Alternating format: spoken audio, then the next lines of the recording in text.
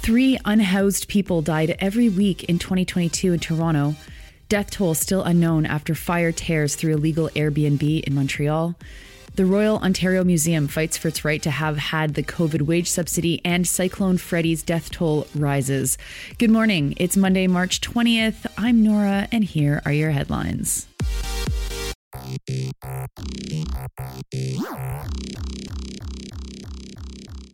New data from 2022 from the City of Toronto shows that more than 3 Torontonians died per week who were unhoused.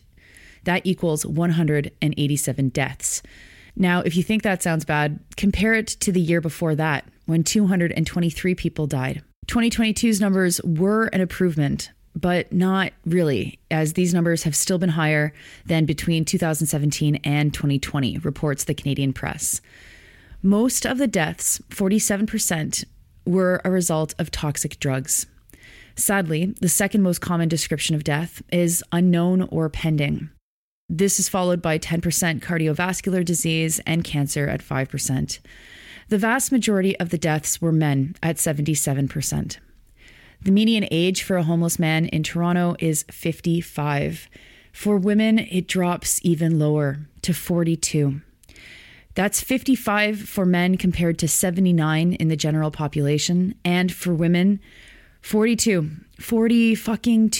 compared to 84 is the median death age for women in the general population. Now to Montreal, where the death toll is still unclear from a fire that broke out in a heritage building in the Old Port. Mathias Marchal from Radio-Canada reports that 7 people are still missing as of last night, but 1 body has been recovered. Recovery has been made impossible due to the structural weaknesses of the fire-damaged building.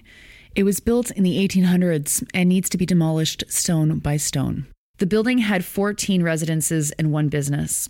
There were illegal Airbnbs operating out of it, which has made identifying the victims difficult and has also made identifying the body count difficult, as it's not clear how many people were actually staying there.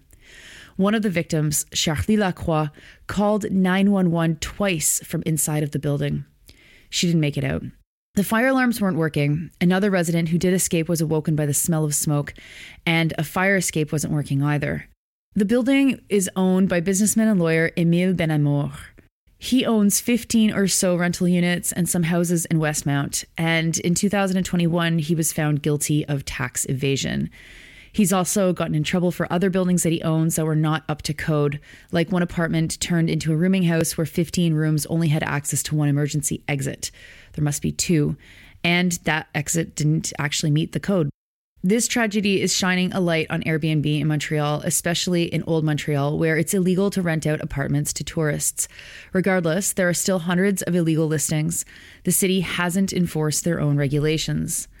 Inside Airbnb, a group that monitors this says that 92% of the 13,900 locations in Montreal are illegally rented out. Now to national news, but some news that focuses on the Royal Ontario Museum in Toronto. During the pandemic, management at the ROM used the emergency wage subsidy to help buoy its budget. Like all public attractions, the museum took a hit when COVID-19 shut everything down. You'll recall the wage subsidy was there for anybody, we were told, to pay their employees and keep them on payroll. If you accessed the wage subsidy, you subsidized the wages of the workers working for you during the pandemic. Well, during the first couple of months of the pandemic. But CRA insists that it was illegal for the ROM to have taken this money. In total, they accessed $13.4 million. The argument is that because ROM is a public agency, they were not eligible to receive the wage subsidy. And CRA is correct. Public bodies were not allowed to get the wage subsidy. That's why you had a corporation like CBC Radio-Canada getting no money to help keep the lights on during the pandemic, while Bell and Rogers were handed more than $100 million each. But the ROM is arguing that it's not exactly a public agency. It relies on grants, admission fees, and membership dues to operate. The battle is now in court, reports Sheila Wang from the Toronto Star. And it's high stakes for the ROM because the money that CRA is trying to recoup is more than a sixth of the museum's total revenue in 2022. If there was ever an example that best illustrates how COVID aid money was first and foremost intended to enrich the private sector while ravaging the public sector, it's this. The best that public institutions could have hoped for was pandemic pay premiums. Those, of course, were paid to many hospitals, but also many private sector health agencies as well. But to draw blood from stone in this way from Canada's largest museum, who absolutely and obviously needed the help to keep the lights on, and who obviously paid the money out to its employees just as it was intended to, is absurd. This is absurd. The wage subsidy was intended to keep Canadians employed. And that's exactly what it did in this case. Except, I guess, it wasn't intended to keep people employed in the public or parapublic sectors.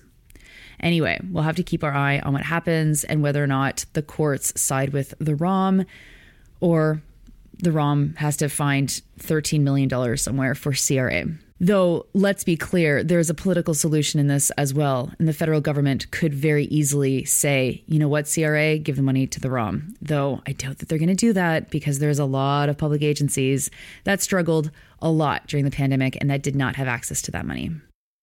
And finally, the longest cyclone ever in recorded history has stolen at least 522 lives. It's been raging since February and has hit Malawi, Mozambique, and Madagascar. Cyclone Freddy first made landfall in Madagascar on February 21st. It has hit Mozambique twice. Malawi has been hardest hit, where the death toll there alone is 438, according to Al Jazeera. The country is in a period of national mourning as a result.